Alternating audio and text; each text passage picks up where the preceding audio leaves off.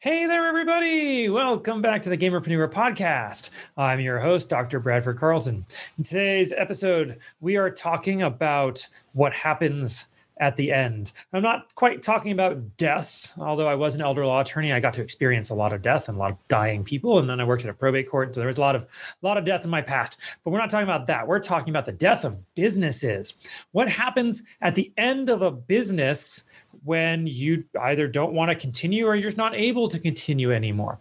Now, I know this topic may not sound like it's applicable to a lot of people. I mean, there's streamers who watch my show, right? And for streaming, you just stop streaming, right? I mean, most of you have not actually considered how to run your stream like a real business. You don't have an LLC. You're not doing all that stuff. I'm not an attorney. Can't give you legal advice, but you should probably talk to an attorney about setting all that up. I mean, just saying. Anyway, if you have all that stuff set up, if you have a company, an LLC, a corporation, some sort of legal entity, or you're running some other type of business, maybe you're an esports or a game developer or something, right? What happens when it gets to the point either you don't want to continue that business any longer, or what if you're not able to continue that business any longer?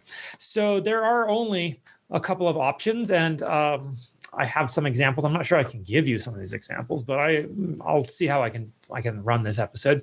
One of the first things you can do is you can just wind it down. All right. You can just get to the point where you're like, I'm done. I don't really want to do this anymore. Maybe the company is, it has more losses than it has profit, or maybe you just aren't interested in keeping it going any longer. It's a solopreneur kind of thing, or, it's just not interesting anymore, right? You just want out, close it down, shut it down. It's an absolute possibility. There's not much that goes with it. You got to let people go, right? You got to fire everybody, make sure all your contracts are complete. Again, I'm not giving legal advice. Talk to an attorney, talk to your accountant. And you sell your stuff, and then you make sure that all your taxes are paid proper. And that should be the end of it. You walk away, you let the state know, you let your tax departments know, whatever it is for your jurisdiction, talk to an attorney. All right. That's kind of like the simplest way to end a business. You just kind of shut it down. You close everything out. You just let everybody know you're closing. And that process can take anywhere from like a month to a couple of months. Really depends on how involved your business is. But that's the most simple. There's not a lot of profit that comes with it. It's not like you're selling your business, which is the next one. Usually there's not a lot of liabilities. I mean, if you're losing more money than you're making in the business and you're a solo and you're like shoveling cash into this business, I mean, I'm not an accountant. Again, talk to financial planners, advisors, all that. You can take losses usually on your taxes, so that it's not necessarily a bad thing, but it's like the simplest option. Another option is you sell your business. And so this is something that I didn't actually participate in. This is something I would refer out to consultants who knew how to do this. What you would do is you go through and you get your company valued. Okay, so that you have some evaluator come in, they figure out how much all your equipment is worth, they figure out how much money you're making every year, they figure out what your contracts are worth, they figure out the goodwill, the leadership team, and they tell you your company is worth this much, you can probably sell it for this much, okay? And they also usually give you options on how to increase the value of your company. So if you have like a procedure manual that increases the value of your company, most companies don't do that. There's just simple little things that you can do. You can improve efficiencies. You can, make your contracts worth a little bit more. You raise the value of your company in the short term in order to sell it for more, and then leave it to be somebody else's problem. Now, selling companies, that's a difficult task. It's kind of Herculean to some extent, depends on the company, because you are essentially in essence looking for an investor to buy your company. Maybe you're looking for a competitor. Competitors are usually a good first start. Who's already in the industry who might want more market share. You go to them and you're like, hey, I'm willing to sell. They'll haggle you. You come to some price. And then what happens is they may keep you on. They may tell you just to shove off. But after whatever amount of time, the contract's done, you're out, you take your cash and you walk away. And it doesn't even have to be that you are done with the business. It could just be someone who comes and offers you to buy your company from you. I was just interviewing somebody today. One of his companies was purchased. And so he just walked away. All right. So that's number two. Now, those are kind of best case scenarios. I mean, I guess you could go public. Going public is another option. It's a little more difficult. It takes a lot of attorney's fees. It takes a lot of paperwork. You have to have the right model. You have to have the right backers, and like, there's a lot that goes into it.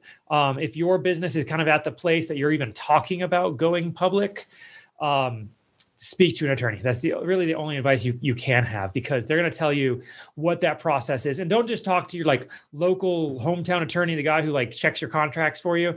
No offense to those guys or gals or ladies. I mean, they're just not equipped for that type of law. You really need to go to a large firm, preferably in a jurisdiction that handles this repeatedly, because it is like the paperwork stack is just huge. And like, this may even be small, like it's a stack of paperwork, and you're dealing with regulatory bodies, and you're dealing with,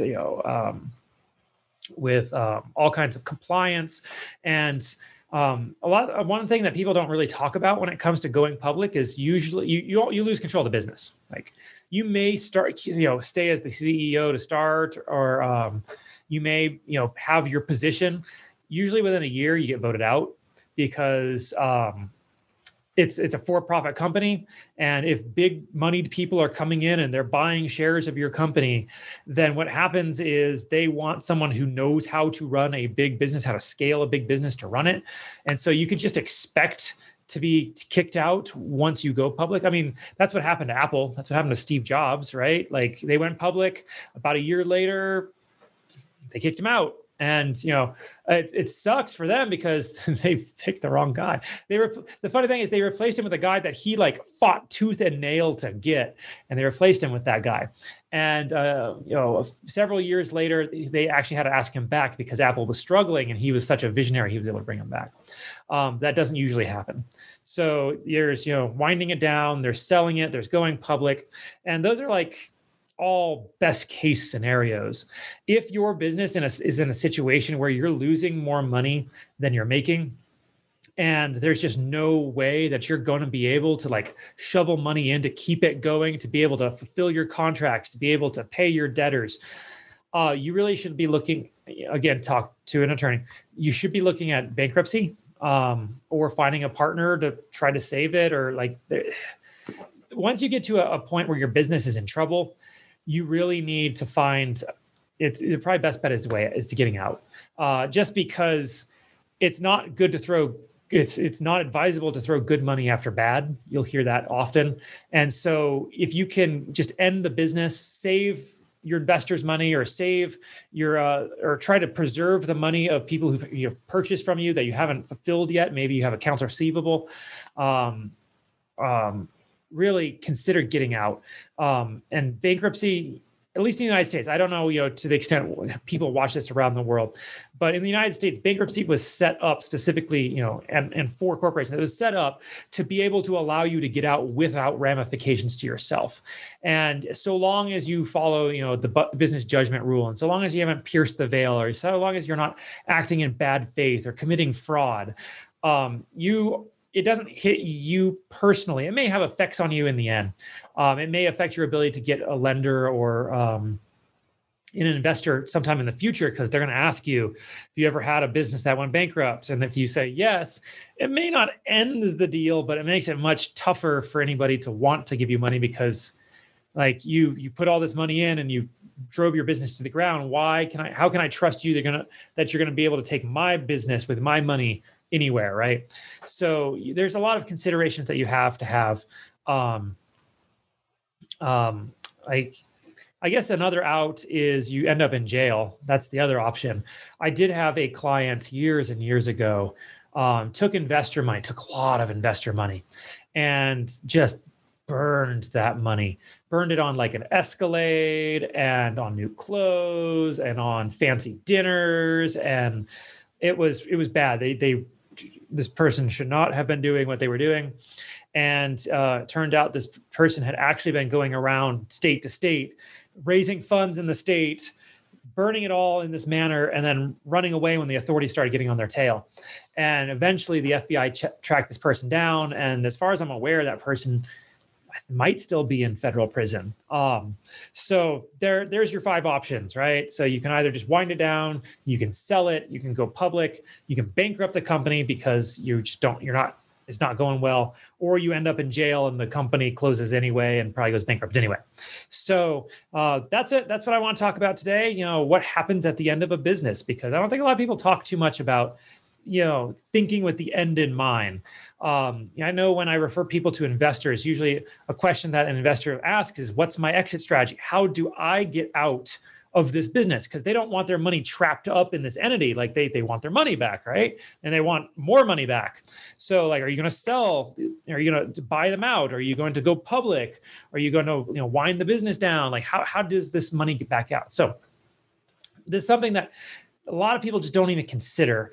And it may behoove you to consider these things, even if you are a small streamer, because if you are doing it properly and you have a business entity and you have an accountant doing your taxes and all that stuff, what happens one day when you want to shut it down? You need to understand what that process is. Does it take 30 days? Does it take 90 days? Some jurisdictions are different. What kinds of paperwork does it take? I mean, a lot of people are like, I'm just going to shut it down. Who cares? But you still have to file tax paperwork based on your jurisdiction's rules. So take some time to consider that. And it's not the sexiest topic, I understand, but it's also one of the more important things that you can consider. Otherwise, you could be in trouble. Like there's ramifications for not thinking of these things. So I'm going to remind you all, organization is the enemy of sloth. One of my favorite books is The 7 Habits of Highly Effective People. And like, I think of rule number one of the rules in there was start with the end in mind. So that's what I'm talking about. How does this end? How do you plan on it ending? And if it's tending toward an ending that you don't want, how do you save it? Or do you just bite the bullet? Like if your company looks like it's going to go bankrupt in 3 months, it may not be the best option to try to save that business. Like unless it takes like an absolute Hail Mary, we have to have an investor come in, drop $3 million today. And like, even then, like we might have to use some of that money to pay the bills.